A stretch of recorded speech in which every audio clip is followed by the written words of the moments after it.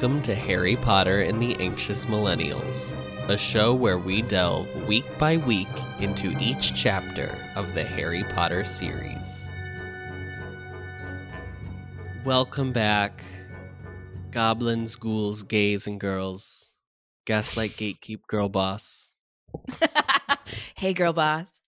Hey, girl boss. Our listeners are now called girl bosses. Hello. Girl We are boss. back. We are back yet again for another film in the franchise.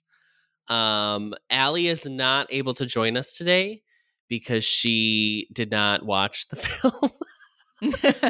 So she won't be joining us. But Ari and I both watched it. And we are sitting on polar opposite ends of the appreciation for this film. You know what? You're making it like that. Literally, as we were watching, I was like, there are some things I like about this. I have some positive things Ari to was say. cursing the film the entire time we watched it. It was truly a wild experience. So I really don't have much to say. I didn't do as much research as I did for for Chamber of Secrets for sure. I just know that the budget was like $340 and it made like $782. Okay. So I guess it's the only film. Any Harry Potter film that was made, they totally earned back the amount they spent and the hundreds of thousands above. Has there ever been a Harry Potter movie that didn't do well? So this is the lowest performing one. This is the only one that didn't break the $800 million mark. Okay. I don't know why that would be. Because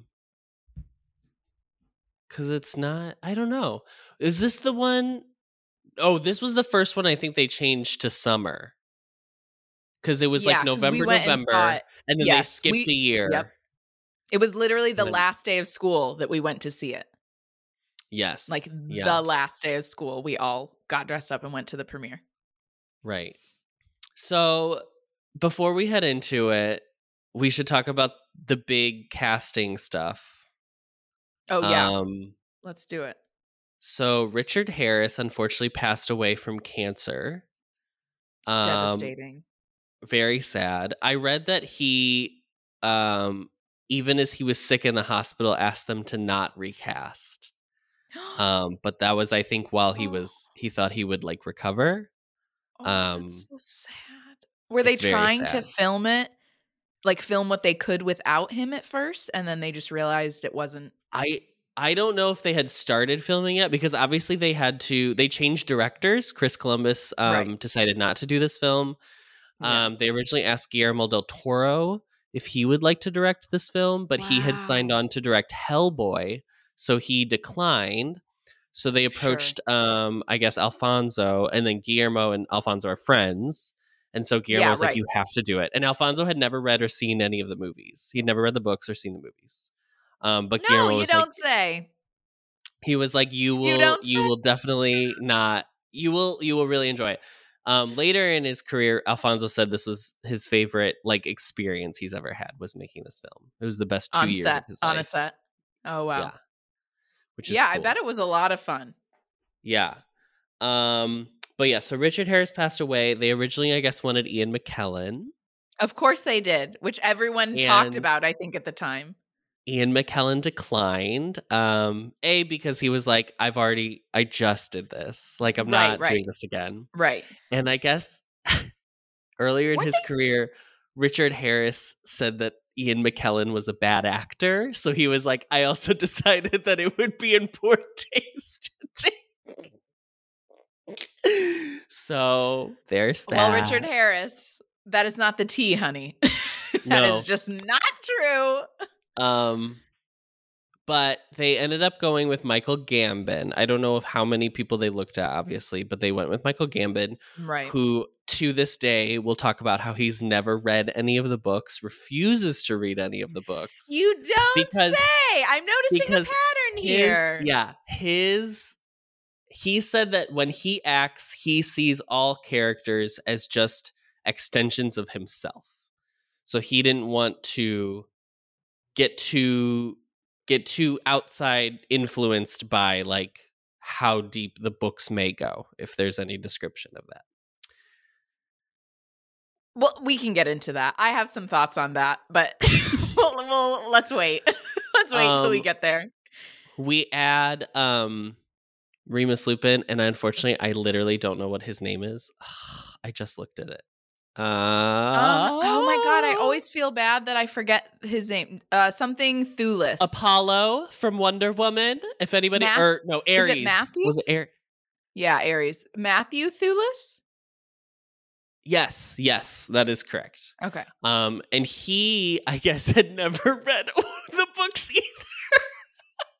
But he did. Okay, so which one of them, or which ones did end up reading the books after they were cast, though? That I don't know. I would assume most of them probably read it afterward. Okay. But I don't think any of them had read it ahead of time. Because Gary Oldman also hadn't read it. Yeah. Well, I mean, in their defense, it was like a children's book at the time. So I don't think too many adults would have gotten into it at that point had they not had children that they were actively reading books to or like spending a lot of time with. I don't know how many of them are parents. Sure. But he apparently was told that he should do it from the guy who played Quirrell. They're friends. Okay. And so he was like, you should definitely do it. It's a lot of fun. Which is like, that's funny. This is when you know that like the British entertainment industry is very small. Because they're all just like friends with each other. Right. Yeah. Yeah. Sounds great. I love and it. then the last, I think, big casting is obviously Emma Thompson. Right. I would say. She was not the first choice. The first choice was Tilda Swinton. Which makes sense. Okay. That's like absolutely on the nose. Sure. I like that they went with Emma Thompson though in the end. I like that it worked out that Emma Thompson was her. Tilda said she turned it down because she had a really bad experience in her British schooling, so she doesn't like anything that romanticizes the like loneliness she felt at the time. So that's why she turned it down, which is also a very like Tilda Swinton answer, in my opinion. Yeah. Wasn't so she? I guess she was just the witch in The Lion, Witch, and the Wardrobe too around this time. Yeah. Which those are great films. Or the first one is a great movie. The first one's great. The second one is really good too, actually. Is the second one Prince Caspian? Yes. That's the only one I can really remember because Ben Barnes was in it and I had a huge crush on him when that film came out. That's the only reason I remember it. I just remember that in the first one he eats Turkish delight and I literally was like, what is that? I couldn't understand. So good. It looked so good. It's like powdered sugar jellied candy? Pretty much. Like it's a sweet? Okay. It looked so yummy when he bit into it. I remember as a kid. Is it caramel? Like, what? No, it's like Jell-O. It's like gelatin. No, it's like Jell-O. Why is he? The one I had, I have had Turkish delight, but the only time I've ever had it was at Epcot.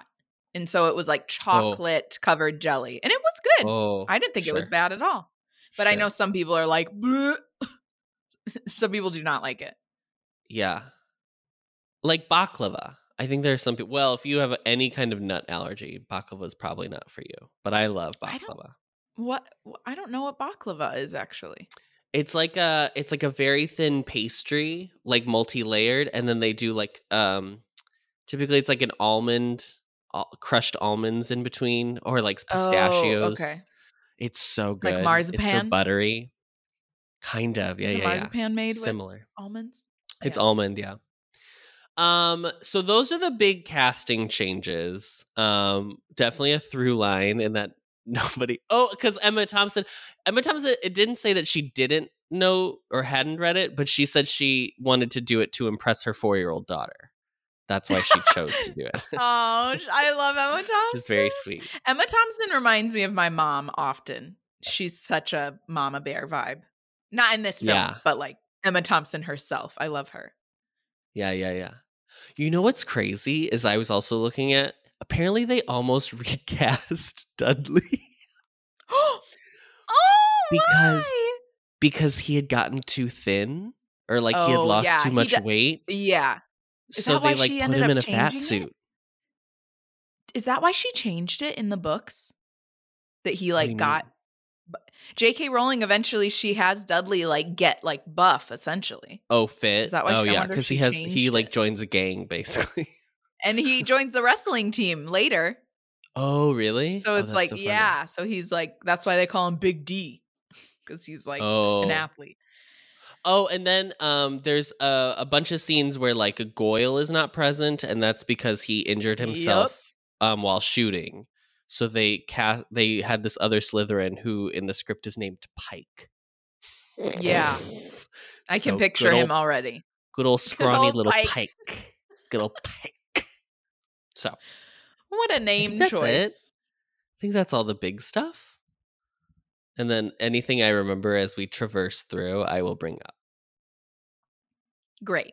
I'm going to start off right now and say that I love this film. I think this is the best film in the franchise.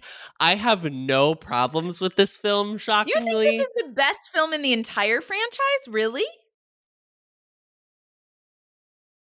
I would have to watch, Deathly Hallows again. yeah, Deathly Hallows again. Because the last one I've only seen one time, and that was in the theater because I cried so much that I was like, I can't do this to I myself. know. No, me This is too. a I like lot. cried the whole time, but I've watched both of those movies a lot since then. Um, Part 1 and part 2.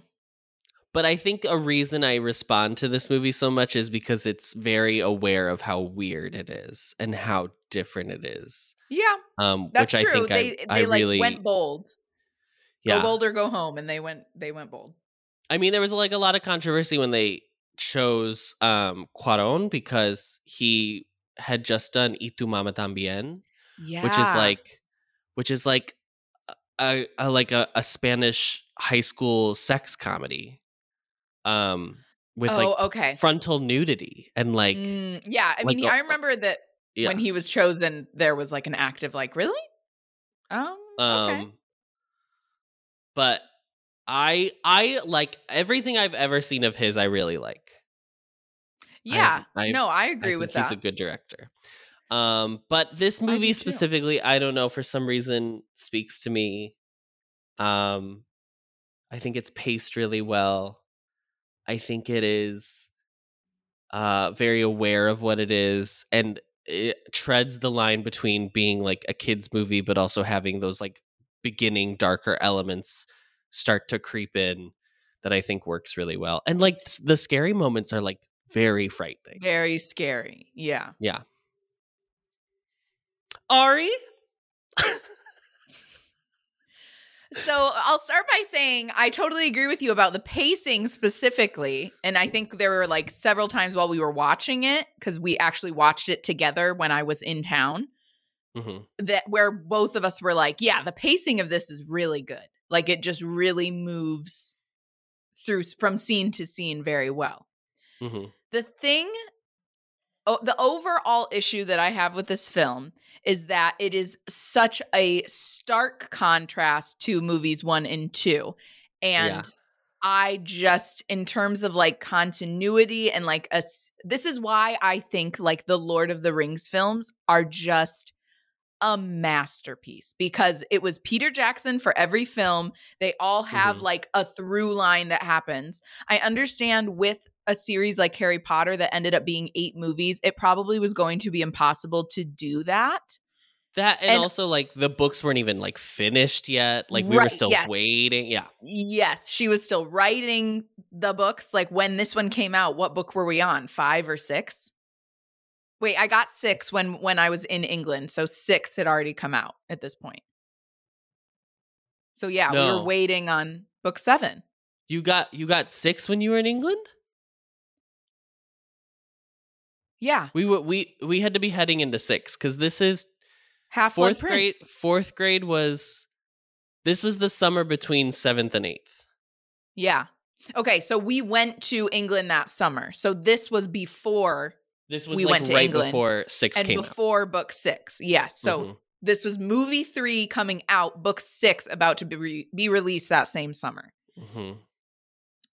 I remember when to be clear, because of how much I love Harry Potter and how much Harry Potter means to me, I was still like living my best life in this theater. Like, don't think like I was sitting there being like, what is this? What's going on here? Like, I was fully immersed in this film. And like, even when I watch it now, I'm fully immersed too. I just had an issue with like, it felt like it was such a leap from like what we were kind of used to. And like, I don't know if that literally comes from like me being a Taurus and liking things to be liking familiarity. I don't know. But for some reason, for me, it just like, there is still to this day a little bit of like, you couldn't have kept it like just a little bit more similar to the first two films because it was such a leap. And I think like in my own head, the way that I've kind of made peace with it, which like, who cares? Like, who cares what I think? But like in my own mind, I've been like, okay, they were turning 13. They were all becoming teenagers. Like it was going to happen at some point. This is a full fantasy. That's what I'm saying. They're like, no one cares, but I'm going to share this anyway. It was like, okay, they're turning into teenagers. At some point, there's like kind of that moment as you're growing up where you like kind of see the reality, like the world for what it really is. And you start to see, you know, the darker truth of things. And I feel like that kind of steps in this book anyway, because we have Sirius Black, because we have like Buckbeak literally about to be executed. Like Harry realizes that like his parents, he thinks his parents' best friend betrayed him, only to find out it was like the other friend who was like Voldemort's servant. So, and we get the layer of like, if we want to, you know, go with what JK said, the layer of Remus Lupin being a werewolf and like being shunned and all that stuff. So there's just a lot of like darker elements being added in. So I was like, okay, sure. If that was ever going to come into play, I guess that this is the right movie to do that, especially with like the Dementors already bringing in a darker energy and a darker presence that we haven't really, well, no, I still think the Dementors are darker than like people being petrified in a way, because it's just this like external... you also like see the Dementor, like all the petrification happens like off stage. It's very Greek tragedy where it's like very Greek tragedy, and they're like, it happened. Very Macbeth, where like the page boy comes in and is like, Lady Macbeth has died. Yeah. Okay, good night. Oh my God. Yeah, right, exactly. So yeah, I mean, I think I will any Harry Potter movie that was ever made, the Harry Potter series that will eventually come out on HBO, I'm sure I will love it. I'll always be happier that it exists than doesn't exist. But yeah, there's something about this movie, and we'll get into it when we, you know, kind of now when we go into breaking it down. I'll talk about the specific things that just like still when I watch it back, I'm like, okay. This is the thing as to like why, I mean, in reality, Harry Potter should be like a series of a television show. Yes, yeah. Because like you need a showrunner. Because you can't, a director is so, it's crazy. Like a director, it's such a director's vision, whatever the film ends up being. And like, if you are going to change directors, even like Alfonso to the next 2 directors, because Yates does the 5, 6, 7, 8. Yes. But there's someone who does 4, and I don't remember what his name is. And also not a female director at sight. But but even those like those I think are Rowling we're talking about here. You think she would let a woman do that? How dare! God forbid. Even those changes, you can still tell like the direction itself. Like 4 is obviously very different from 3, and 4 is different than like the other. Yeah. So they really get that, and you can tell. Like I can tell when I watch. You said 5, 6, 7, 8 is all the same director, or is 5 a different director? I think they're all the same. I think it's 5, 6, 7, 8. Let me look real quick. I just remember, you can tell that 3 and 4 specifically have different directors, and I also really like the 4th movie too. But even that one, you know, I think it's probably like 3 and 4 on the probably like ranks the lowest. 4 has some kooky camera angles. That's all I'll say. I haven't watched 4 in a while, so when we watch that, that'll be an experience. Well, we watched it last year during Core because RJ had never. It's the one film he had never seen, which I'm like, it sets Really? up Oh, the okay. rest of the scene. Like you Yeah, have that's to true. watch Yeah. Core Yeah, that's true. because how do you know he came back? All of a Yeah, sudden, yeah. Voldemort's just back. I don't know. RJ like thinks that Harry is lying about him being back. He's like, why Yeah. does he keep saying he's back? He's a liar. He is a liar, though. He's like Dolores Umbridge is very misunderstood. Oh my god. Wait, what's 5? Order of the Phoenix. That is David Yates.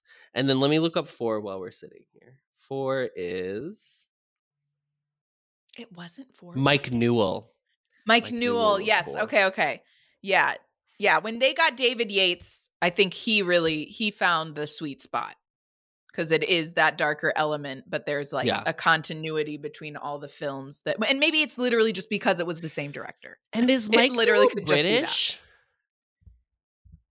Because like David Yates, I know is British. Oh, there's English film director, yes. Okay. Yeah.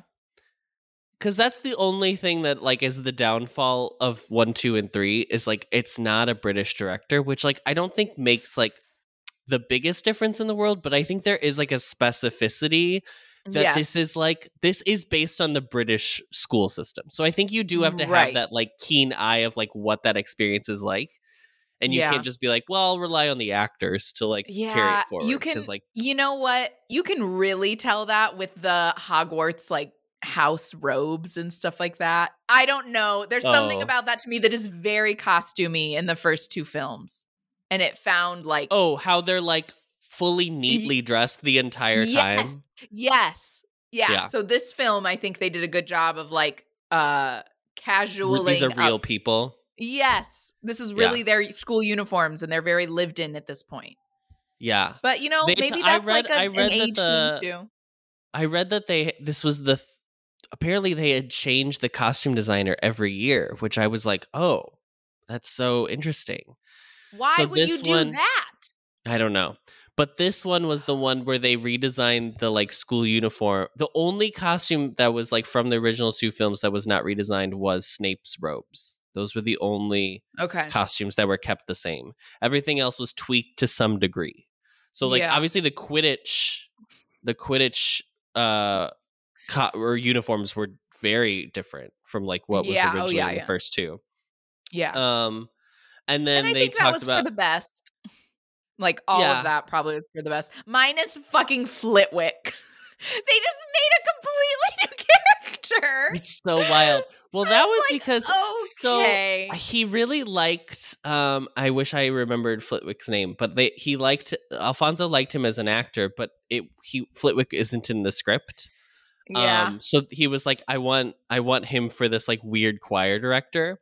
And then I guess later they just really liked the design they came up with for that choir director. And they were like, that's him. Flitwick. Yep. That makes sense. Hair. You want to talk about greasy hair? Oh my gosh. Snape's got nothing on Flitwick. Yeah, because it was the same actor. Yeah. But I think I can't remember if we talked about this on an older episode or if we just talked about it privately. But like, I was like, oh, it is the same actor. They just literally gave him a completely different look. And that's the thing that I just really have a hard time with, because I'm like, slightly reinventing the character, that's totally fine. Obviously, like, sadly, Richard Harris passed away, so you have to recast. Like, I get it. But like, his costuming was completely different than Albus in the first and second movie. And so I just like really had a hard time with that I was like, but he doesn't even like, it's just like such a different look. It's like completely different. Same with Flitwick. Like, it still bothers me sometimes when I go back and I watch it. So it's like the continuity is something that it's like really hard for me to like just look past and be like, oh, whatever. Like, even now, knowing what I know about film and knowing that like, yeah, of course they have a different director. Of course it's going to be different. Like, even the costuming, like, I think that, the costume should have been updated and like all that kind of stuff. But it's like, I just wish there was a little bit more of a through line, because it's such a huge jump from 1 and 2 to this film. And it always just kind of like is a little hard for me to take in. But the pacing is great. The pacing's great. Also, this is John Williams' last Harry Potter film. He didn't do the other ones. I didn't know that. I know that Alexander Desplat does the music for the final 2 films, I think, but I don't know who does it in between. Yeah. I literally didn't know that he left. Yeah. He gave us double toil and trouble. And yeah, he said peace out. He's double toil and trouble.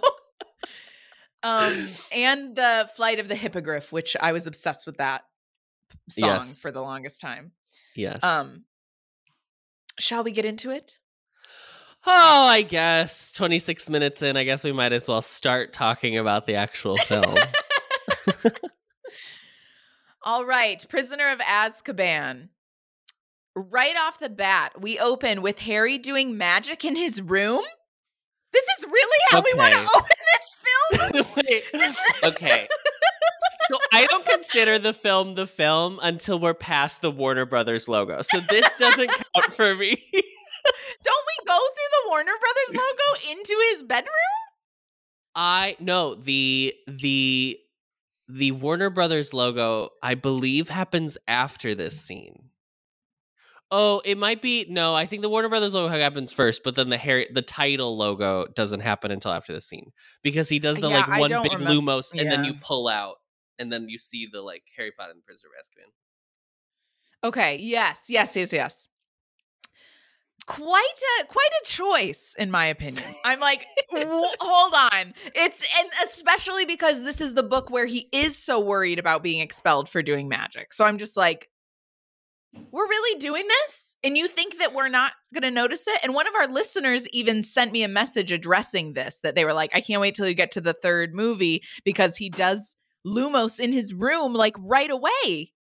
I was like, yeah, you're right. Yeah. What is that? That is buffoonery. That is bad. Buffoonery at its Where's best. the show Bible? Come on. Where is the dramaturg? Yes, dramaturg. Where are you? What the heck? The screen supervisor, the dramaturg. Come on now. Yeah. They should be the first one to be nobody? Craft services couldn't say, hey, I think he's not supposed to be doing magic. There was a PA who was like, why is he doing magic here? And they were like, you're fired. You're fired. Goodbye. You'll never work in this industry again. Blacklisted. Yeah, blacklisted.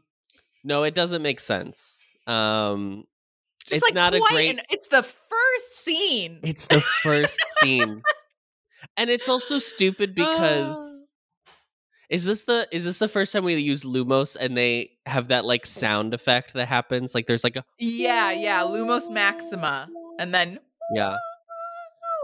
Yep.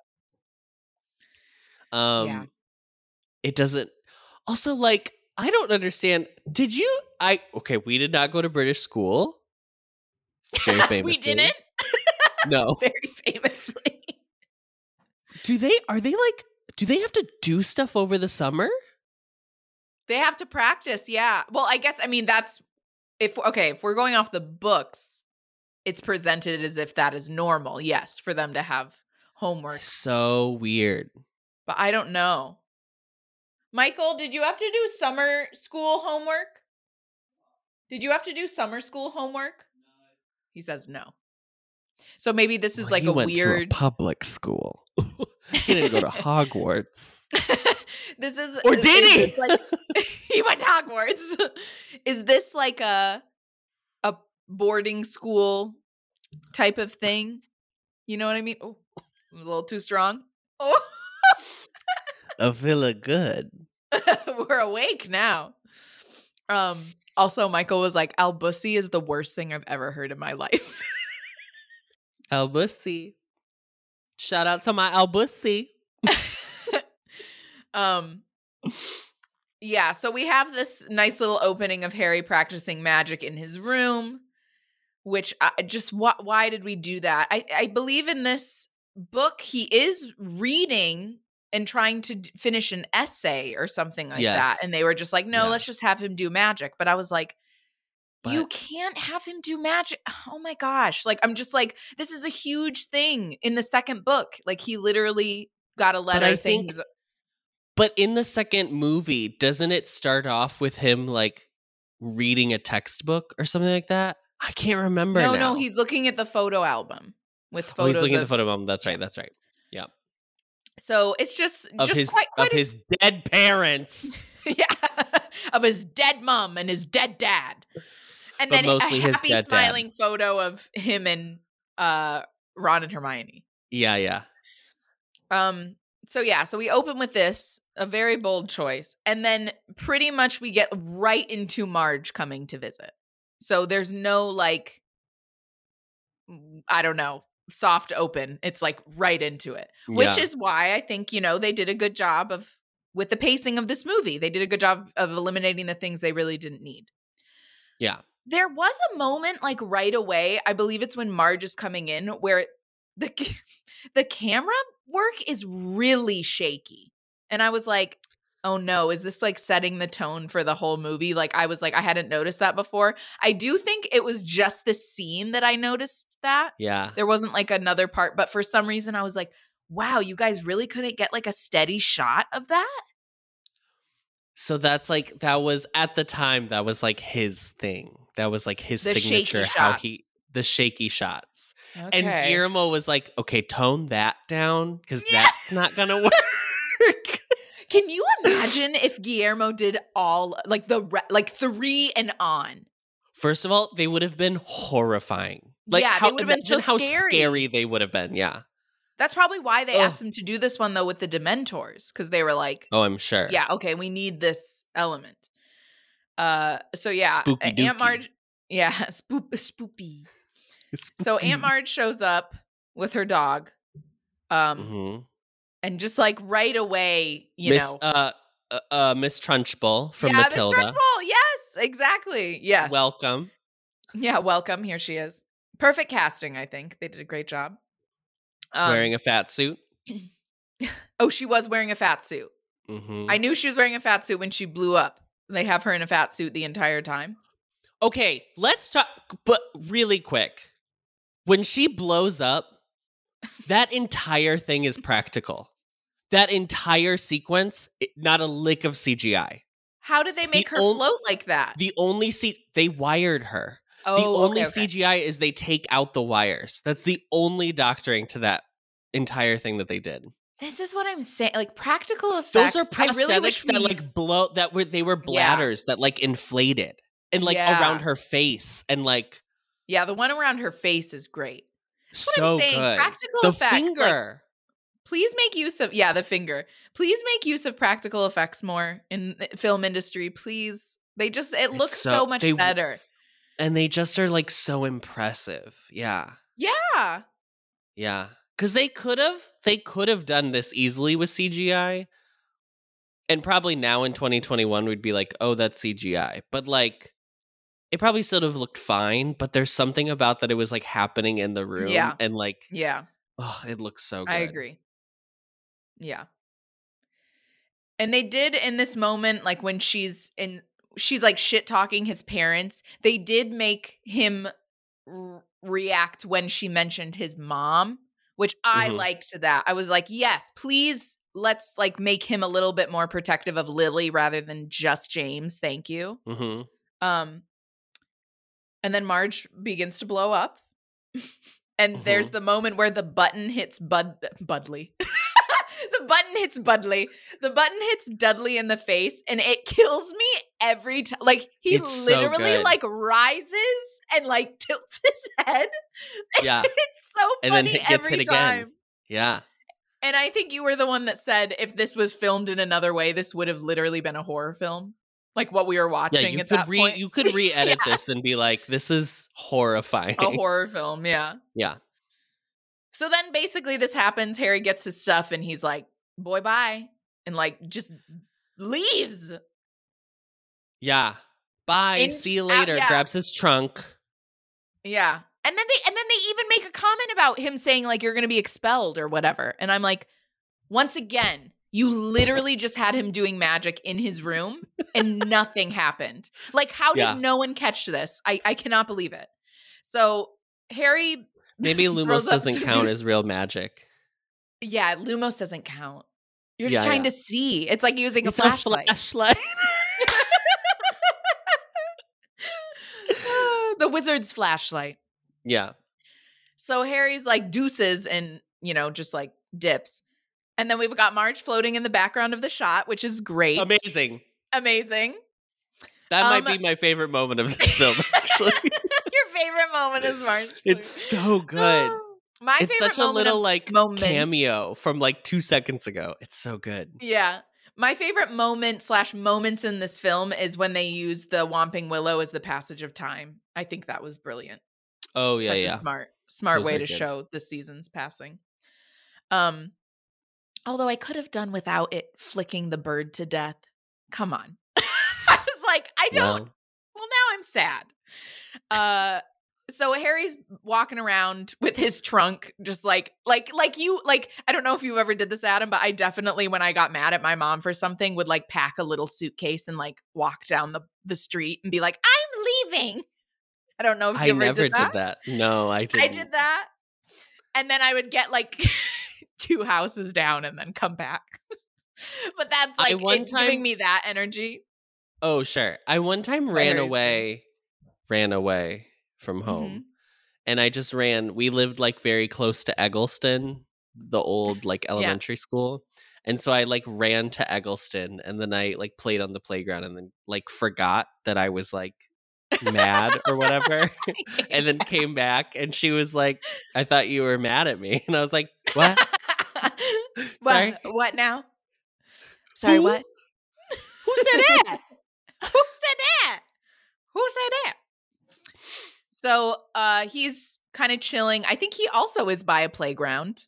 And then there's some spooky effects where there's wind blowing, and then a dog. It's the beginning of the show Are You Afraid of the Dark happens around him. Yes. There's the swing, the carousel.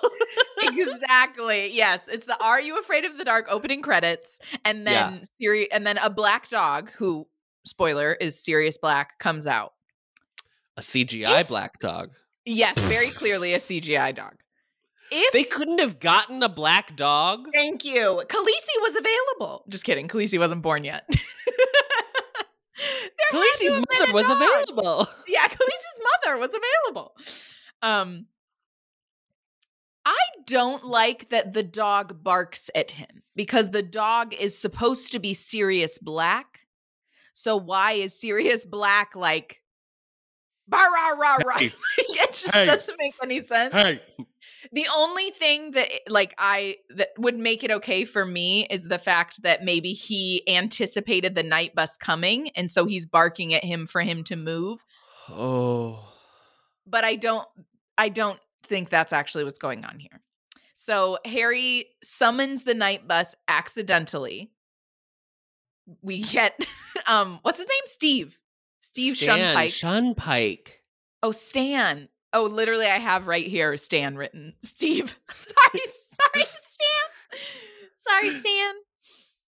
Stan Shunpike is very interested in why Harry is on the ground, just like in the book. I like this a lot. It's very good. The shrunken head.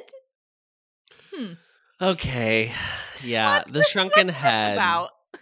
This is what is the point? So what is the cringe? It's so specific. Yeah. I'm trying to figure out if there was trying to reference the large Caribbean culture that has immigrated to the UK, and so try to bring some of that into it, just to be no, Britain's that's not multicultural. I don't know. No, it doesn't really make sense. But at the time, I will say the voice of the shrunken head is married to the new fat lady. So that's fun. Dawn French? Yes, Dawn French. Wow. Well, there you go. I mean, I think they were just trying to add another comedic level to it. I feel like... Because they take away what's his name? Ernie. They take away No, Ernie's Ern is voice. there pretty much, No, but like yes, he's there, but he doesn't talk. So that So I was like, okay. I was like, I don't know. why didn't we just have Stan and Ern? It doesn't make sense to me. So that was a little weird. The bit with the woman crossing the street and the night bus has to like come to a full stop for her. Great, very funny. How they filmed it is they had the night bus go at a normal speed, and then all the cars around them go at like very slow speeds, and then they just like sped the film up so that it looks like it's driving way faster. Gotcha. That makes sense. Which is That's super cool. fun. I love Mind Your Head. I love Mind that. Your Head. Which is like a reference to Mind the Gap on the tube, which we love. I just like I feel like Stan could have said all those lines and it would have been fine. It's just kind of cringe. I'm like, especially just with how little black characters we have in this film. And then we have like a Jamaican shrunken head. I was like, yikes. And we get multiple of them in this movie. That's the wildest part. Yeah, they come back. This isn't the only appearance. Has got some too, girl. And I would like to say that Ern never forgets that he has magic on his side, like some of these other bitches. He is very aware. So nothing but respect from my Ern. Yeah, take it away, honey. So they arrive at the Leaky Cauldron, and like, what's his name is already there, ready for him. I don't Cornelius like Fudge. this. Yes, Cornelius Fudge. I don't like this interpretation of Tom. It's just for the same reason of I know it wasn't in the second movie, but in the first movie, we did get a Tom when Hagrid first brings Harry to the Leaky Cauldron. Sure. And so it's the same thing of like the continuity that they didn't even try to make him look anything like the first Tom. It's just like a completely different person, a completely different take. I just don't like it. This is wild because they were like, it's Igor. Literally. Yeah. Which is like, it doesn't really make sense at all. Not very inventive. It's not just very like an easy choice. And it's just, I think there's this thing about this movie specifically, where it's just like leaning into like, this is a fantasy world. Yeah, this the hilarity of it. Yes. Mm-hmm. And I will say, like, so far we've had obviously the Marge blowing up sequence, and then we've had the sequence of like him getting spooked by the dog, and then we've had the night bus. And the reason I think this movie is so well paced is because none of these sequences overstay their welcome. There is not a point in any of these where you're like, all right, I get it. The bus is like magic. Like, it does something different every time. I think it always does like 3 different things. And then it's like, and now we're moving on to the next thing. And it's just like so good. Like, it's so strong. I can't get over how like and what's crazy is this movie has more text to base itself on because this book is longer than the previous 2. And yet it's so much shorter and like doesn't feel like it overstays its welcome at any point. Like it's really impressive, honestly.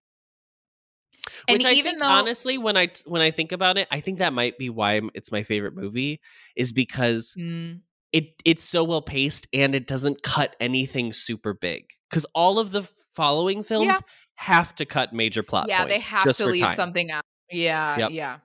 Which is always a bummer when that's why it probably will do so much better as a TV show, honestly. 100%. Just like Game of Thrones. Yeah. Game of Thrones. Could you imagine if they tried to make Game of Thrones a movie?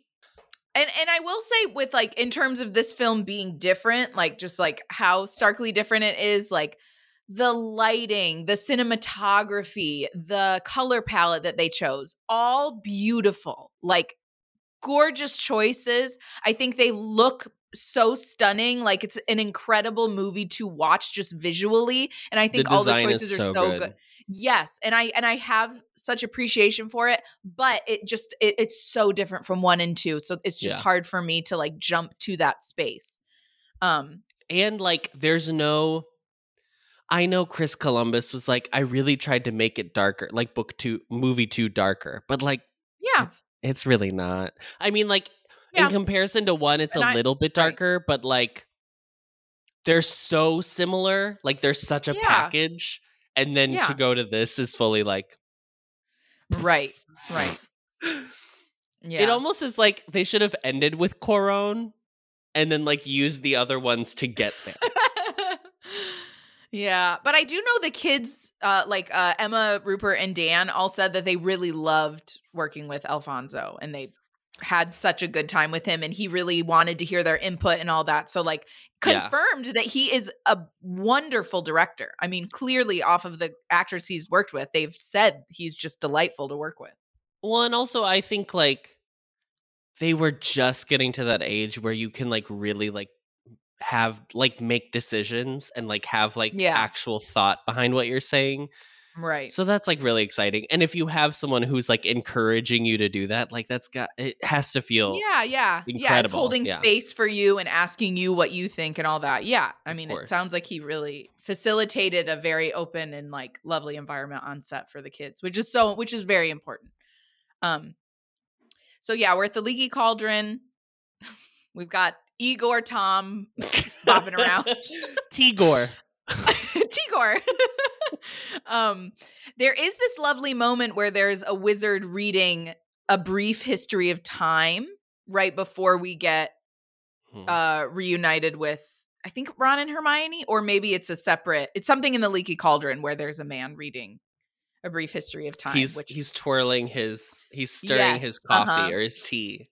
Right. Just kind of alluding to the time turner and the time traveling that's going to happen. I think there's a bartender in the background that is wiping down a table. He picks up a bottle. He like puts his towel over it, and then the bottle disappears, and then he goes back to wiping the table. Oh, I didn't even catch that. That's great. I only know it because I just watched a video about like on YouTube. I don't even remember what the video was, but it was like tiny moments in Harry Potter that are like too good to miss. And I love when films do shit like that. I know that this movie, I know that this movie was the first one, the only one in the entire franchise where they hired an illusionist to like come and like do or like teach a little bit of like how stuff works. Wow. And like, I think that's his cameo because I know he has a cameo in the Leaky Cauldron. So I would assume it's that one. Yeah. Where he does the Must be. That would make sense. Or he's the guy stirring the spoon, but I don't think it's that. I think it's that. That would make the most sense. That's another thing I really like about this movie. There is so much background magic going on all the time. Yeah. There is like not a shot in this film where there's not something also happening. And like Alfonso shot this in on a wide camera lens so that you constantly got both the background and the foreground always in the shot. So you never And there's missed a lot anything. of like traveling shots where it's like either following a character or like transitioning, and you get to see all that, which is really cool. I think that's a very good choice. I do so like Harry the gets upstairs. I like the upstairs of the like the fact that it's like a two-story inn. Like the like lady who knocks on the door. Housekeeping. Yes, it's literally what I was gonna mention. So the housekeeping witch the next morning comes up and like knocks on the door, and then something roars at her. What's in there? I love it. I don't know, but I love it. A werewolf? Are we supposed to think it's a werewolf? Is it a hag who just didn't sleep well? I'm gonna say it's a banshee. Hag. Who knows? It's like an actual growl, though. So just like things like that, where I'm like, wait, what? It's like a lion's roar, like a bear's roar. The thing is that that's funny, but what really sells it is she goes, "I'll come back later." I'm gonna applaud this woman. This woman's choice is incredible. I wish I could have like a one-liner in a Harry Potter film like that. That's what I'm saying is like, have any of the other ones had like a not character have a one-liner yet? I think this is the first movie that's like given that to the just train randos. Conductor in the first movie that's like, platform 9 3/4, think you're being funny, do ya? That's it. That is not a one-liner. That's not a joke. Housekeeping. I'll come back later then. That's not a one-liner either, bitch. She sells it. She's giving me the fantasy. Oh, the Jantasy. Okay. Yes. So basically, it seems like Harry had a good night's sleep. Everything's fine. He comes downstairs and our golden trio is reunited again. Harry's just smiling down at Ron and Hermione, which I thought was so cute. It's like such a cute little moment of him being like, oh, my friends. I was into it. And then all the background music in the Leaky Cauldron, just like, fuck yeah, great. There's so like it's like a little like jig like song playing the whole time. Yeah. It's so good. Once again, like I made a note that I was like, yeah, the pacing is really good. Obviously, any film transposed or like adapted from a book that's like 300 pages is going to have to cut things. Like that's inevitable. Yeah. I just was like, I didn't need to see them choose to buy Crookshanks. I didn't need to see them be like, oh, Scabbers is sick. Like I didn't need any of it. I don't need to see him get ice cream every day. Like it's just, it's so like, right. It in the knows book, what he's it there should for like cut. Weeks. Yeah. It knows what it should cut, and it's very smart about it. Yeah. Yes. And then there's this very dramatic zoom in on Harry when he says, why would I go looking for someone that wants to kill me? As like the train whistle comes in, I think, or like a tea kettle whistle is going off. And then oh, I made a note about that. We're not even there yet. We're not even there yet. And then we're at platform 9 3/4, heading back to school. And I also liked Scabbers was almost left behind. I liked the Arthur pulling him to the side. And like, I liked what I liked about it. This made way more sense. It was like a tracking shot that moved them to the side. You still heard the commotion in the background of like everybody else talking in the background. So it was like a very close private I just thought it was, Instead of the whole Harry overhearing them only for Arthur to confront him. We didn't need any of that. This was great. Good job at just getting right to it. It was like, we don't have time for that. Great. We need to shout them out. Yeah. Good job. And I wonder if it was the screenwriter from It's the screenwriter from the first two. It is Steve Kloves. Yeah, the screenwriter. There are some things he actually does fix in this movie from the book that I think are like very smart. Yeah. Thank you, Steve. You did a good job. I know you're listening. I know you're a listener. When I was talking about when I mistook Miss who? When I mistook a Stan for Steve, it was because I was thinking of Steve Kloves, obviously. Oh, obviously. How could you not? Oh my gosh. So we're heading back to school. They're looking for a compartment. The only one available is the one with Lupin in it. Mm-hmm. And I love that. Is it Ron? Oh no, Harry goes, do you think he's really asleep? Well, if he was, now he's not. I would be like, yeah. I'd be like, oh, they about to talk about something. Yeah, exactly. Let me just. It's just weird. It's like, don't say anything. Like, whatever. So then he fills them in on the Sirius Black drama. They're like, oh, so he came out for you. Oh, Harry. Oh. But wow. This is another like really good. This is like if you're in a screenwriting course, this is like how you do it. I don't need to watch him retell them what he was just told. Right. The transition, you just cut to their reactions. Like you set up that you know that he's going to tell them, and then you cut to what happens after. And it's just, again, Steve, you're doing the Lord's work. We love you, Steve. Great job. Well done. We stand Steve. Yeah. We stand Shunpike. Steve. We stand Steve. Oh my gosh. And then this is the moment where we see the Dementor for the first time. Very well done. Very terrifying. The scabby hand is like straight out of a nightmare. The robes like, billowing and the wind. Yes, like all of it. The like breath sucking in sound, like everything is terrible. And then we get the little Remus Lupin to the rescue moment. I'm kind of confused about the Patronus at this point. Like, I'm like, so the Patronus is just like a beam of white light. I'm kind of confused. But the main thing we need to shout out here is that Lily Evans was evidently a soprano 1 because when she screamed, it was the scream. Honey, this is the high A in the Hallelujah chorus, honey. I could not get over this moment. Literally, I want to say this, though. It was like exactly. What's crazy about it is, like, we were watching this with my mother, and we commented on this, and we were like, this is goofy. And then my mom was like, well, it's because they're trying to match it to the train whistle. And I was like, yeah, that's true. That makes sense. Yes, but we know. Do it but like every other time in this movie. She does the like, and it's like long. It's not. I will say this. It's very impressive. I don't remember in the book. No, because in the book he just blacks out and then he wakes up and they're like talking to him.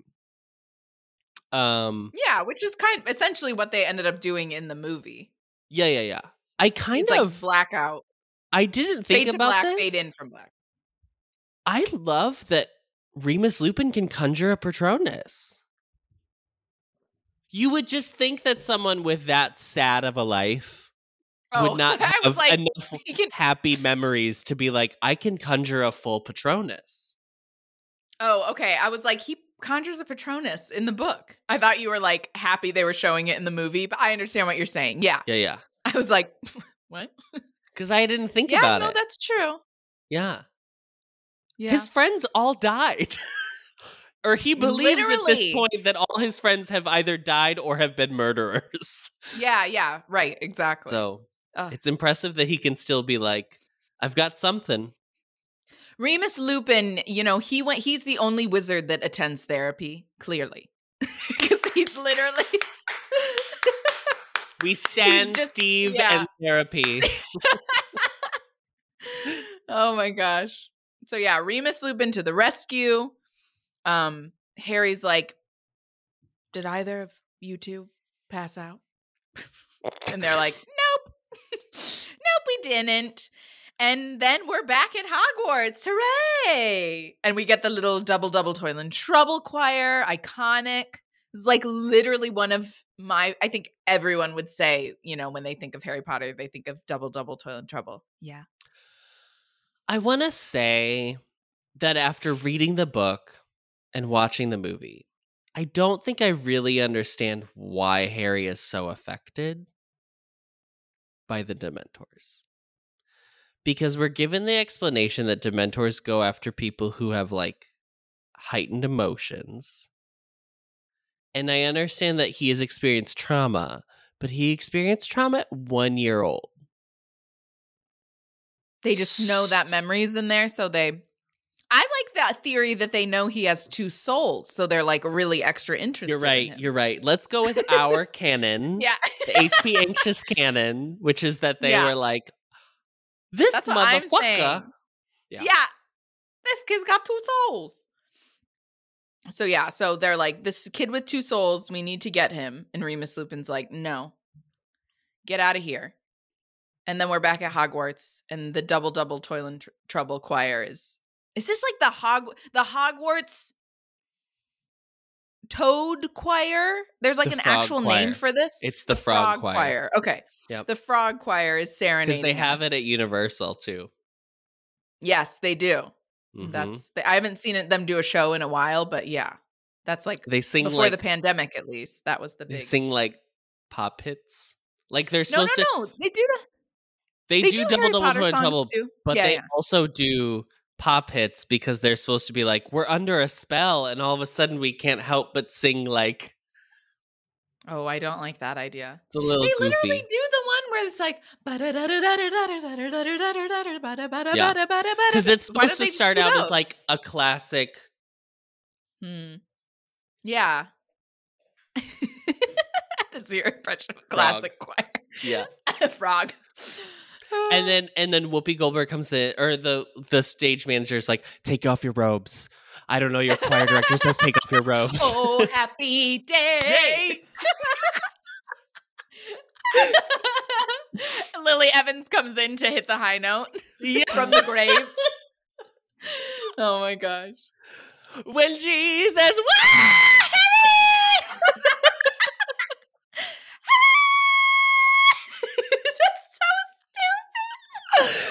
You are dying, Adam. She is dying, and that's how she's screaming.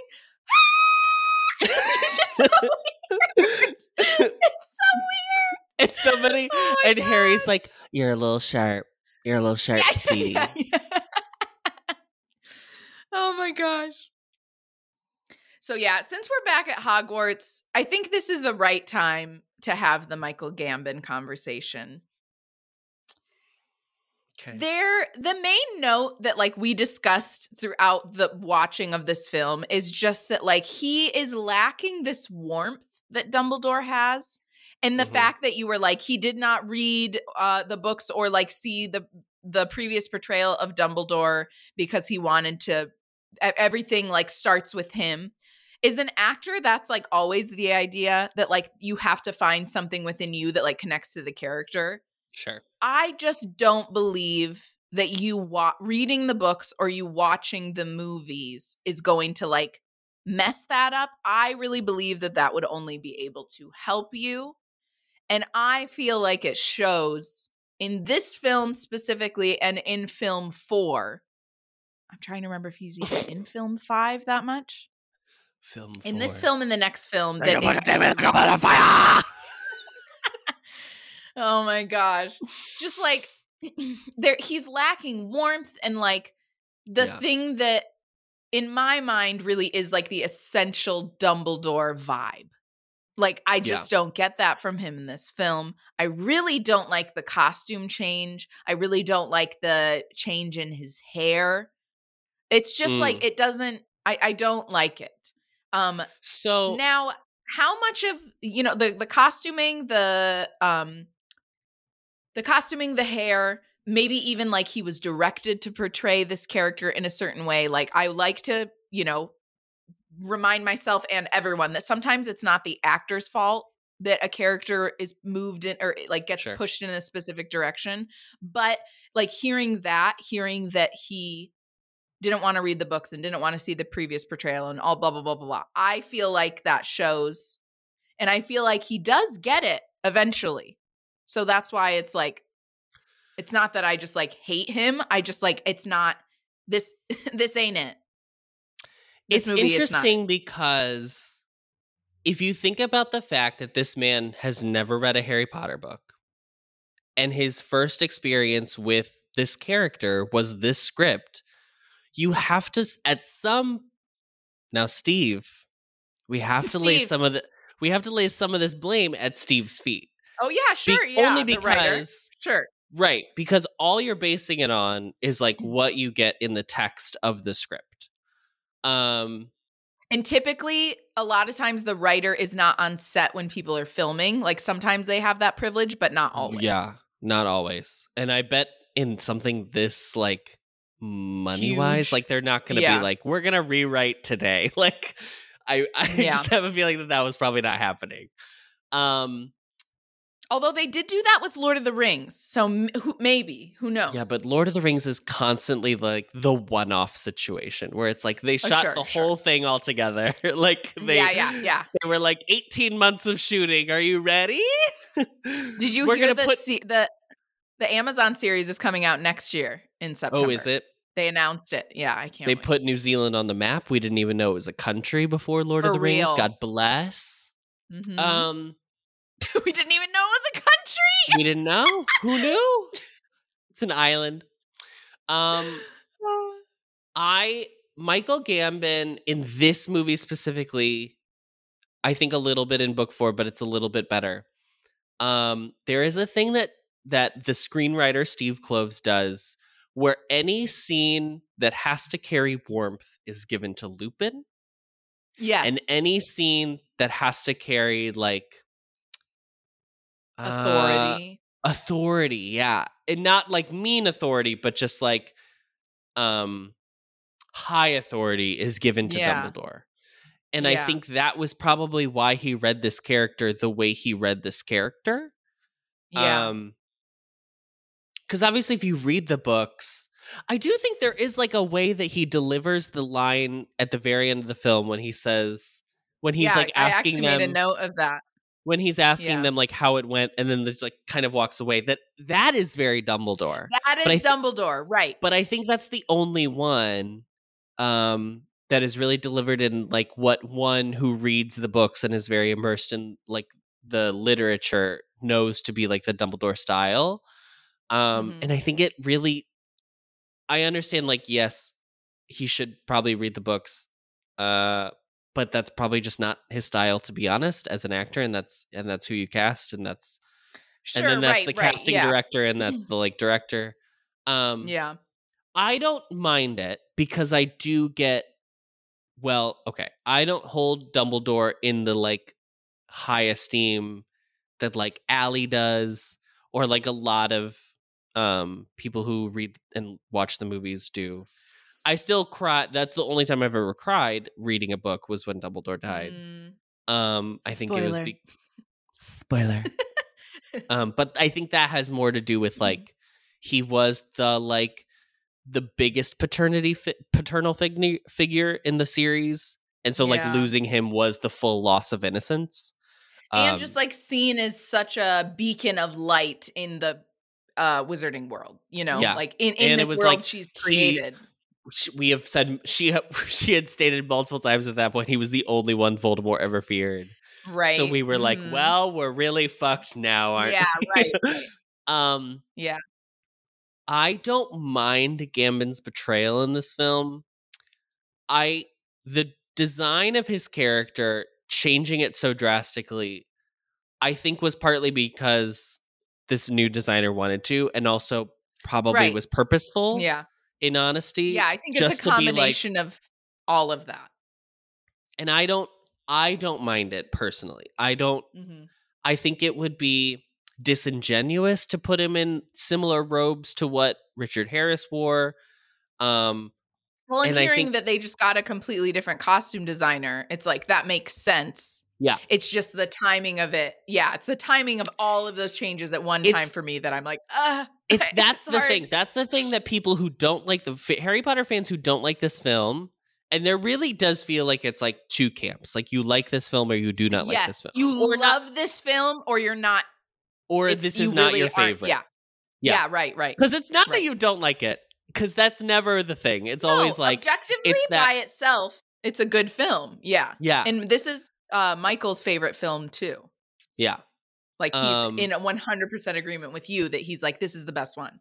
I think it's that it's so many changes and you're only able to suspend your disbelief so much until you're like, my brain can't handle this much change. Like, I read that like Alfonso Cuarón came in and he was like, I want this school to feel like a real place instead of like a series of sets that we shot different scenes at.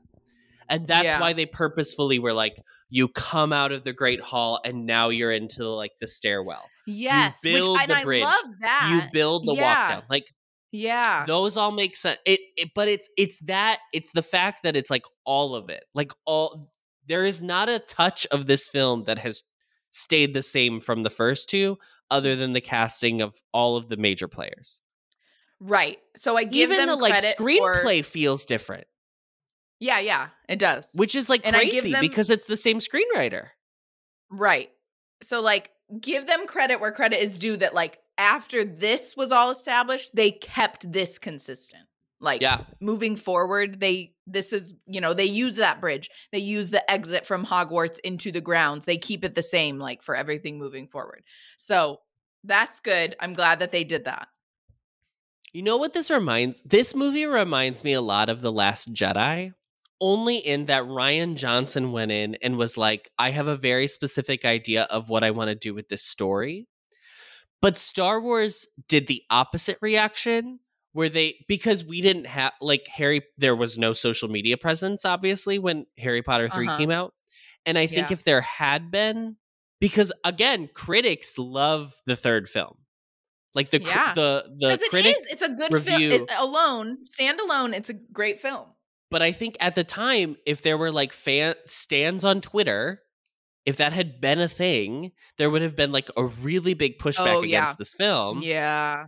And I think Warner Brothers probably would have reverted back to the Chris Columbus style, even probably tried to hire him back to finish the rest of the series. And I think it's very telling that like this happened before social media and then they just stuck with it. And then the other films like benefit from like these massive changes because at some point you would have had to change the Chris Columbus version of Harry Potter in order to show the story that has to happen later. Right. And I don't think so. It pushed it in a good direction in the end, for sure. It's just that it's a lot. And I don't disagree that it is a lot. I think I just am a person who likes that it's a lot. And there are people who think it's like too much of a change. Like if it had metered out in a little bit of a time, I think that would also would have been fine and could have been interesting. But like this is again the problem of like if you don't have a consistent, like they probably had the same executive producers, I would assume the whole time. Yeah. But like they did. Producers only get so much artistic say because at the end of the day, producers are really there to like make sure funds are happening.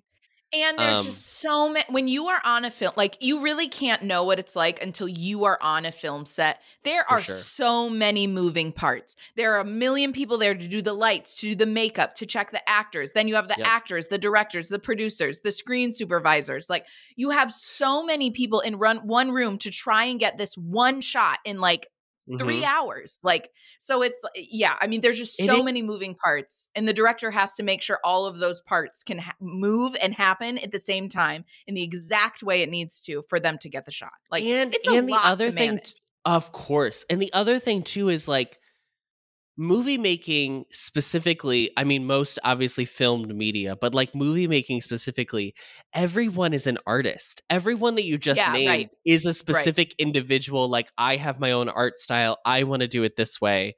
Yeah. Like, obviously, your boss can tell you something, but it's not like you're directing like a suite of accountants to do like formulas where it's like, this is the Everyone formula. has their own interpretation. Exactly. And I think that's what's so crazy. Like there's obviously the idiom of too many cooks in the kitchen and filmmaking.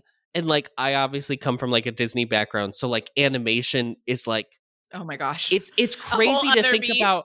It's crazy to think about that animation can even happen because of the amount of people, the amount of people that all have their own, like, I see my art in this way can still like work together and create a cohesive film.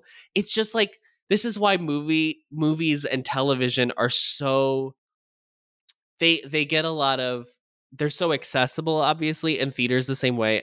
Any kind of like massive art form in this way, where it's separate from like visual art, where it's like a painter is painting a painting, a sculptor is sculpting something, a photographer is doing this, a musician is writing a song. Like those are so narrow, and this is so broad that it's anytime anything works, the reason it gets so much acclaim is because it's like, there is no reason this should work. When they say flash in the pan, it literally is like, why is this working? There are so many people involved. There are 10 minutes of credits in a Marvel film.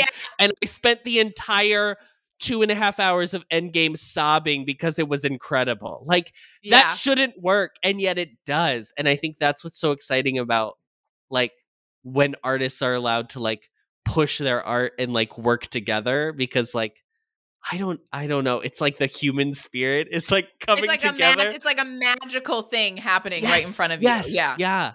It's amazing. This is so off topic. Anyway, I like Michael Gambon.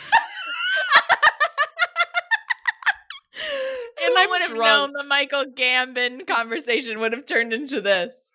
Would have turned into a discussion on art. Yeah.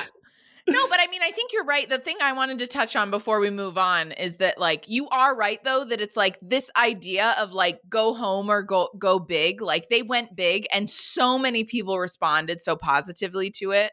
So it's like, and being someone that is like, yeah, the third movie isn't my favorite, I still can objectively look at it and be like, yeah, but standalone, it is a good film. It's just the fact that it was such a different take that it's hard for me to adapt to that. But it's like, I would rather they do that than him be like untrue to his artistic inclinations and then like try to just do what Christopher Columbus did. Cause it's like, he's not Christopher Columbus.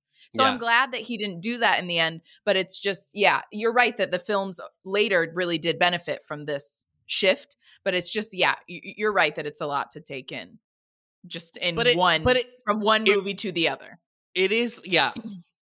Especially like, I mean, I think probably this film did benefit from having an extra like 6 months between like 2 and 3. They had more time. Right. Which like probably helped lessen the like negative reaction. Because I think if this movie had happened exactly a year after, people would have been like, there probably would have been more like, what's happening? I think you're right. That had there been happened? Yeah, had social media been more of a presence, God, I can't even imagine the backlash and like how people would have responded. So let's be grateful that that wasn't a thing. So yes, we're introduced to our new Dumbledore, and then we also get introduced to our new fat lady. And I love the new fat lady, Dawn French, very well-known English actress. I don't like that the portrait has been relocated. So the portrait is in a completely different location. That's weird to me. I don't like it. But then we get into the Gryffindor Tower with because the Gryffindor portrait is such a specific location in the school. Yes. I understand his whole thing of being like, I do want this to feel like a real place instead of being like, well, we shot this scene at Oxford and then we shot this scene at Cambridge. Corridor, and then honey. But like, put it in a hallway. But yeah, there's something still about like it did need to feel. Even if like it had. Yeah, no, it's the fact that it's in the stairwell. It's literally like in the stairwell. Yeah.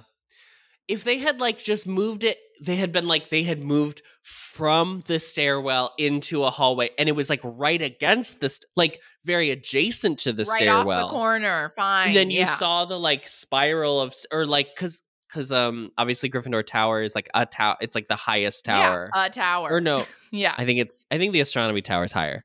But it's like highest, but it's a tower. Yeah. Yeah. No, I agree. Yeah, so that is not my favorite thing, but I love the new fat lady. She's great. I do. I want to know. I didn't get to read all of the IMDb, so I wonder if there was like a explanation why she didn't come back, or if it was. I feel like they just didn't know if they were gonna. Yeah, I just don't know if they were gonna have her come back. Like, I don't know. I don't know if it was. Yeah, I have no idea. Yeah. And then as we get a little peek into the boys' dormitories with Harry and Ron and the other boys, the other third years at this point in time in the Gryffindor Tower. And then we do see an actual ghost come into before we go into the dormitories, we see a ghost come into the Gryffindor common room. So in the cinematic universe, ghosts can just come into the common room because we had this discussion where Peeves shows up in Harry's bedroom. In Harry's bedroom. In the dormitory.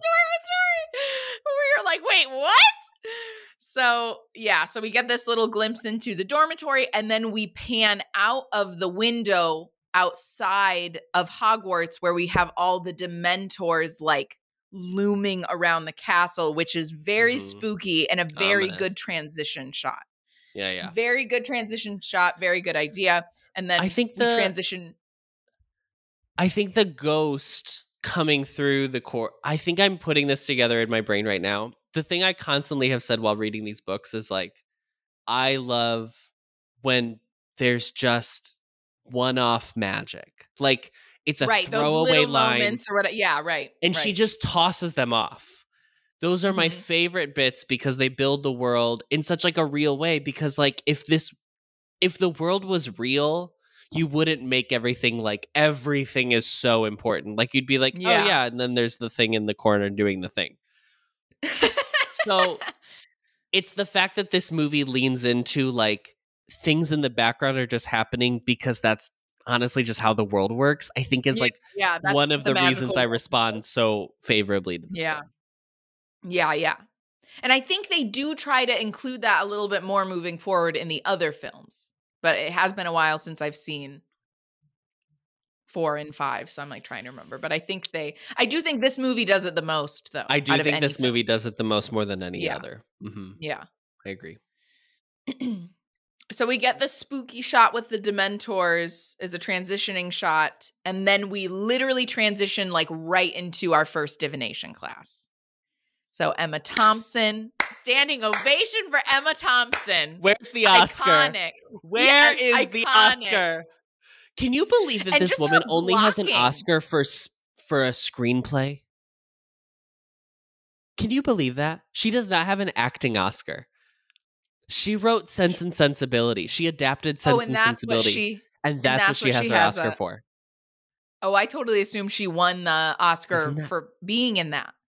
Wow, no, really? It was the screenplay. Isn't that crazy?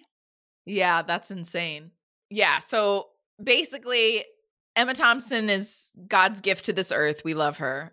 Just the blocking is iconic. Like how she like bumps into her table and then she's like at Harry, like as she's looking at his teacup with her eyes like her what is it, Coke bottle glasses, and her eyes are like giant. Oh my gosh. I unfortunately feel like I have to address that in the third movie, Lavender Brown was played by a Black actress, and then they ended up recasting her for the 6th film. And if you look, Adam has looked it up on IMDb to verify. If you go and look, she is billed as Lavender Brown. It's not like, oh, she's just there and we're assuming she's Lavender Brown. She is billed as Lavender Brown. I really don't like this. This doesn't sit right with me. I remember when someone wrote about this, I think I just read about it on Instagram or something like that. And I was like, I really hope this isn't true. And then I went and looked and like, sure enough, it was. And I was like, come on, we have to do better. That it's poor girl. twofold. This is the problem, though. There's actually 2 problems with this. Jennifer Smith, played Lavender Brown and then was recast as a white girl. That's problem 1. Mm-hmm. They cast a Black girl as Lavender Brown. You're so stupid. No, I literally mean like they had... The fact is that you know that there are so many decisions made that they were like, Lavender Brown. It's gotta be a Black girl, right? It's gotta be a Black girl. Oh my God. That's what I'm saying. J.K. Rowling specifically was like, oy, oy, oy. Jennifer Smith, I'm so sorry. J.K. Rowling believed that Hermione was Black the whole time, just never decided to say anything to anybody. Right, but Emma Watson must have just had the best reading, so, you know. Colorblind casting. Yeah, so this is like a big yikes. It's just like, oh, she's a love interest. Oh, well, now we have to recast her with a white actress. Yeah. What the fuck? And just the fact that it's like so blatant that that's why they're doing it. Yeah. Gross. We have to do better. So yeah, it's that like you already named an actress as Lavender Brown, and obviously you don't have to stick to that actress if she's not actually an actress. Like that's fine, but you've already visually represented her on screen. And how sad too if like you were the person that was playing Lavender Brown, that you would be like, oh yeah, reading that book, being like, oh.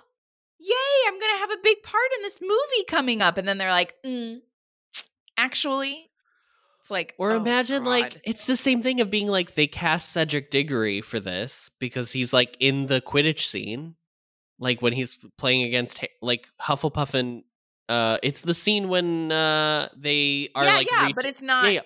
Right. But what if it was like a Black actor who just happened to be playing Cedric Diggory, and then like you get to the next book and they're like, well, it's Robert Pattinson actually. Like it's right. It's not. Yeah. It just doesn't look good. Like yeah, it doesn't. you Ugh, just what is gotta wrong with commit you? to what you're. Yeah, come on. It's so obvious. It's so transparent why you're doing this, and you need some help. Get some help. And like Lavender Brown isn't even like the end. They don't even end up together. Yeah, exactly. Not that I'm saying like I don't know. I just like no. This is what I'm saying. It's just you're showing that your internalized racism is showing. Why do you care? Why do you care if Ron dates a black girl? Oh, and also, the Lavender Brown thing aside, there is this new Gryffindor student who they've decided to give a bunch of lines to, and I really like him. Yeah. Like, I really like him. I think he's great. Mm-hmm. Why not, one, let him just become a character? Or why not give his lines to another Gryffindor that already exists? Like, it's so weird. He never comes back. He's not in any of the other movies. Do they give him a name? It's so weird to me. They have to name Good him. question. There's no way he's just unnamed. IMDb. You know what they... Oh, no. No. Do you see it? What did they do? Do you see it? No. He is... Boy One. He plays a character called Boy One. His name is Iko Quarti. Yeah. And also he's very attractive. What's happening? Why not? Yeah, I love him. He has such a good presence too. Why not? But why add this character when you already have Seamus, you have Dean, you have Neville, you have Lavender Brown, you have Parvati. Come on, they also, man. Like, they could have gotten away with like, what is this? This is not transfiguration. Divination. Divination. I would have believed that it's like all 4 houses in the 3rd year or what, or like make your him first. A Hufflepuff. Make him anything. It doesn't matter. We don't have to know his name, but like, I don't know. To name him Boy One? To name him Boy One? I literally thought I was expecting to see like black student by the way that you said. Oh no. I was like, the way you were like, well, do you see it? I was like, they named him Boy. What? So. Yeah, you're right. That's exactly what I thought. I was like, of course, Boy.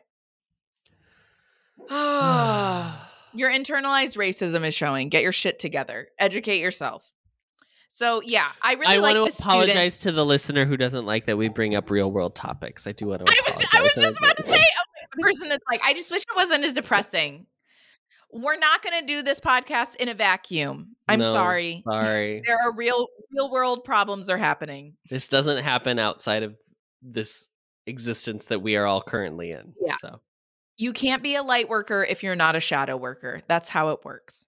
Yeah. So yeah, it's sad that I think he's a great actor. It's sad that they don't bring him back.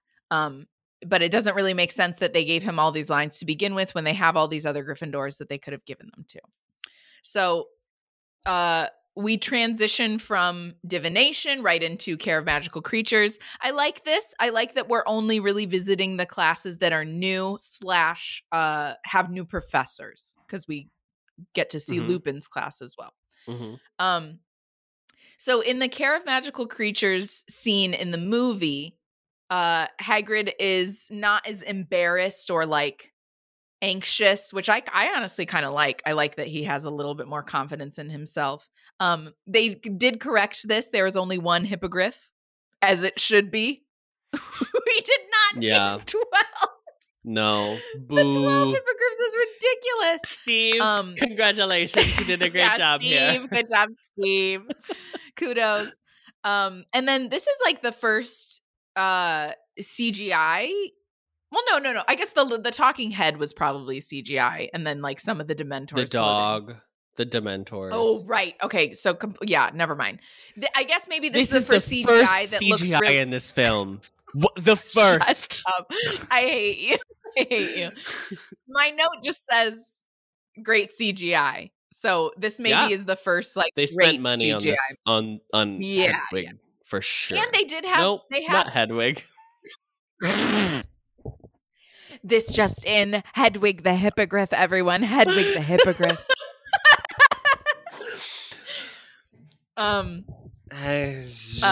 Yeah, this is a great podcast. Yeah, so I think they did have a practical effects hippogriff as well, though. Like an animatronic one.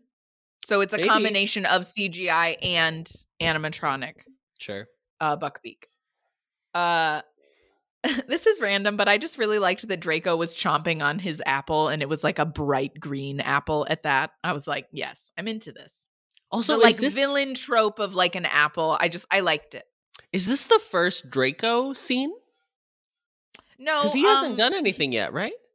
Actually, I think it is. I think it is because I think they purposefully, like, he pushes people out of the way to, like, make a, like, entrance for Draco. Yes. Yeah, right. Yes. His entrance. Draco's entrance. There is a very nice moment. This is where Tom Felton starts to go through puberty. And, like, he ends out coming out great on the other side, but it is a rough few years for Mr. Tom. Oh, Felton really? This here. is the first movie where I was like, okay, he is looking kind of good now. Oh, I don't think he looks good again until 6. I think it's 6 where I'm like, oh. Well, 6 is the one where... 6 is the 6 turtle. is the one where he's where like... it's like... Yes, and that's where you're like, oh! Because it's like 1 and 2, he's like a little boy. And then it's like 3, 4, 5, he's like going through it, as we all were. Yes, right. That's how I also feel about Rupert Grint. He was going through it a little bit in like 3 and 4. Yeah. Those haircuts did not help anyone, too. They all grew out their hair for the 4th film. And I was like, and why? And we'll have to get into that. Why did you do that? Happens. Yeah, we'll get into that. Yeah. Also, the 6th movie is when Dean Thomas went through puberty, and there's like one shot of him, and everyone in the theater was like, well, damn, who is that? The 6th movie really is when everyone is like, I think I might be the hottest person in this film. And we were all like, you all are. Good job. Good job. Yeah, so then it's just like in the book, Hagrid's like, Harry, or like Harry basically volunteers or whatever, and Harry gets to interact with Buckbeak. So Harry's the only one that interacts. Is the first one to interact, basically. And then we get this very lovely moment of Ron and Hermione. Well, Hermione holds Ron's hand, and then they're like awkward about it. And it's so cute. And I was glad that they started layering this Hermione-Ron romance in, because it is Hermione-Ron. I don't care what JK said. So stupid. It is not Hermione-Harry. It is not Hermione-Harry. It is Hermione-Ron. And it's never been Hermione Harry. Yes, and it never will be. To be clear. So there's the lovely Hermione Ron moment that's awkward and cute. And then we get the flight of the hippogriff, which I don't even know if you know this, Adam. I had a very weird obsession with the instrumental for Flight of the Hippogriff. I just really liked it. I think this is the first time you've ever mentioned it. Oh my God. Probably because it's really embarrassing. I just would like daydream about like flying on a hippogriff to this song. Would you dream about the wings beating against your inner thighs? Was that what the dreams were? No, it was very like pure. It was very like, I wish I lived in a magical, it was very like horse girl, like fantasy pureness of like, I wish I lived in a magical world where I could just fly away on my hippogriff Buckbeak and escape all my problems. Then I wouldn't have to walk down the street with my suitcase when I get mad at my mom. I could just get on my hippogriff. Yes, exactly. So, I still to this day think that instrumental is beautifully written. It's it transports you, you know? It transcends. Yes. And then when Harry lands, we get a, wow, that was wicked, Harry, that is directly taken from the first film. They didn't even try. It sounds like an 11-year-old. You're sitting here saying that they changed everything. How dare you? Yes, thank you for keeping this one line consistent. Thank you. Wow, that was wicked, Harry.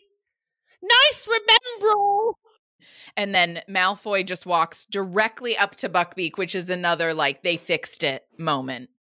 Instead of what happens in the book, I think this is better. And Hagrid's like, no, Malfoy, don't do that. And then Malfoy gets scratched and is like a complete baby. So I think they fixed it by doing that too. Mm-hmm. And then we get another lovely transition into the Great Hall scene where we get a little sneak peek of the Headless Hunt. I think this is like the only time we ever see them. They like burst through the window. Oh, yeah. Yeah. And then we get the boy one again in the Great Hall talking about Sirius Black, where he's like, it's like trying to catch smoke. It's like trying to catch smoke with your bare hands. Oh, yeah. Just like, what? Why are you? What is going on? Like, I'm just like, they didn't pay him great, enough. but like, they didn't pay him they enough. didn't. Like, I'm just like, why are we?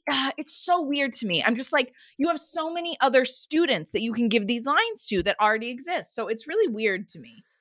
It's also, he's very memorable. Like, this is a testament to, like, he sold these lines. Like, I remember, the lines and, like, who said them. So, like, you can't really get better than that when you have, like, a one-liner actor. Right. But it's like, you didn't need a one-liner actor. You have other kids you can give these lines to. So... well, Goyle was, Goyle was out sick. He hurt his foot. Oh my gosh.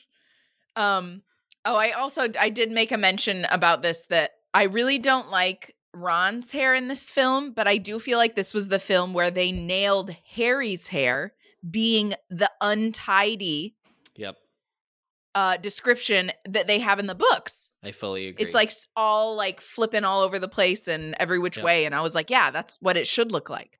Yep. So I was kind of bummed that they didn't keep this going throughout the next films, but whatever. Yeah, in the next films, he gets like, not necessarily the next one, but like 5, 6, 7, 8. He's like hot. And it's like, oh, okay. Well, but they I didn't know Harry was supposed to be hot. His hair is like too tidy almost.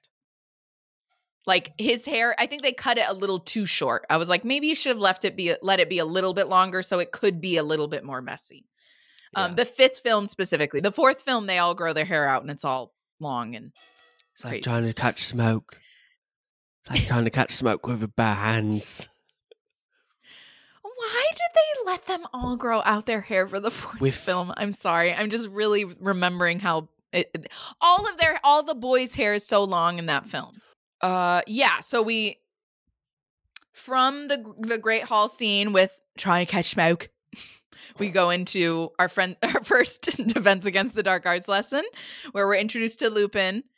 Wonderful. I love his portrayal of Lupin. I think he's perfect. I understand there's like the criticism of they're all like older than, they are described in the books, which like valid, but like he plays him so well. He's so great. Yeah, I mean, how could you not love Lupin after just watching this scene? He does it. So you really do love Lupin immediately after watching the scene. And then we already had the scene of him fighting off the Dementor. So they did a really good job of like really, you really love Lupin. My one critique of this scene is I do not think that we should have seen Harry's Bogart was a Dementor. And I don't think that we should have seen Lupin's Bogart was so obviously a moon. Yeah, boo. Boo. So I didn't like that. I really don't like how obvious they made that it was a moon. Because I think in the book they say it's like a glowing orb. So I wish they had made it like a little more. Yes. I wish they had made it a little more ambiguous. The Dementor one I don't really mind because they make it so that like he's stepping in at the exact same moment the like Dementor comes out. Like it's not like the Dementor comes out and then he steps in. Like it's kind of all happening at once. So that I don't mind because then like it still makes sense why he would be like. And he does bring it. Yeah. And they changed that for the film where like Lupin addresses it later. Like he's like, you want to know why I stopped you from fighting that Bogart, don't you? So, but then he does say, I just assumed it was going to be Lord Voldemort. So there's like a little bit, for me, I was just a little like, yeah, okay. I think, they could have, it was a little too obvious. I just think there was a better approach to it. Because at one point, I think someone says, like, why do you think Lupin's scared of crystal balls? And I was like, that's a great, like, kind of red herring for what it could be, And a good tie-in to, like, the end of the book when he looks in the crystal ball. Or when he's supposed to. Yes, exactly. Exactly. I will say, I'm nearly positive. I'm a little drunk. I'm nearly positive that this is the first montage sequence kind of that we get in the series, in the films. The Defense Against the Dark Arts class. Yeah.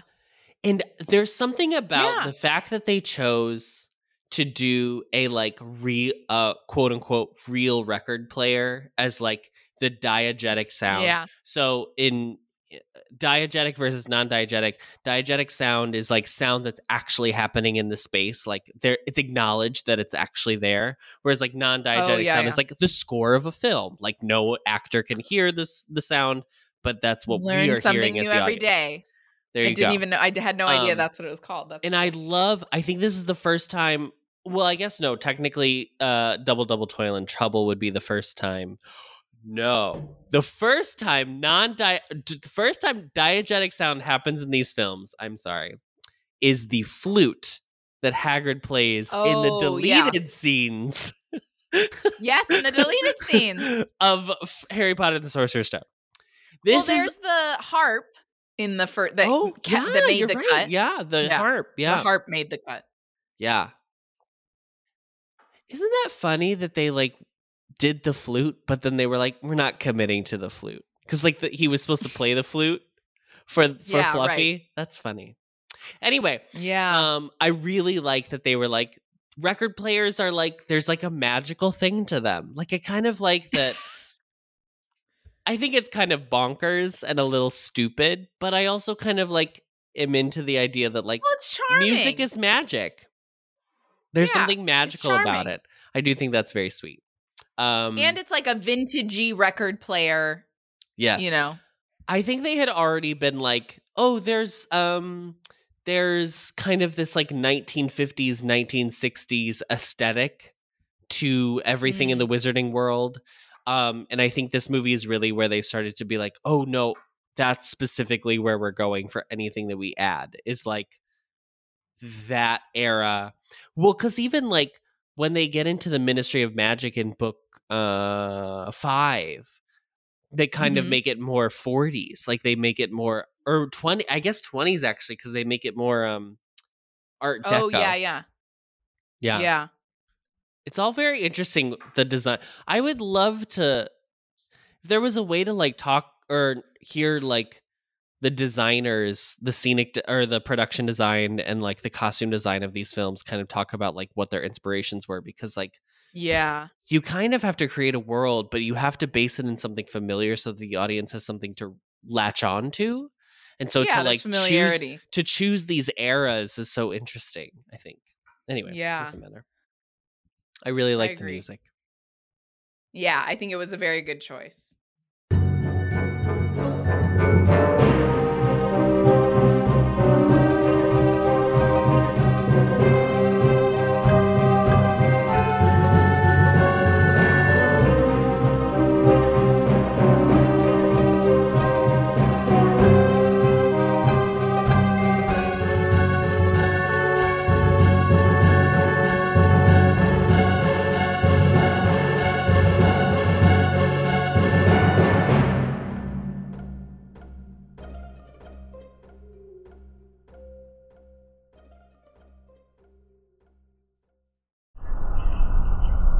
Discovering voices, building worlds, the Ampliverse.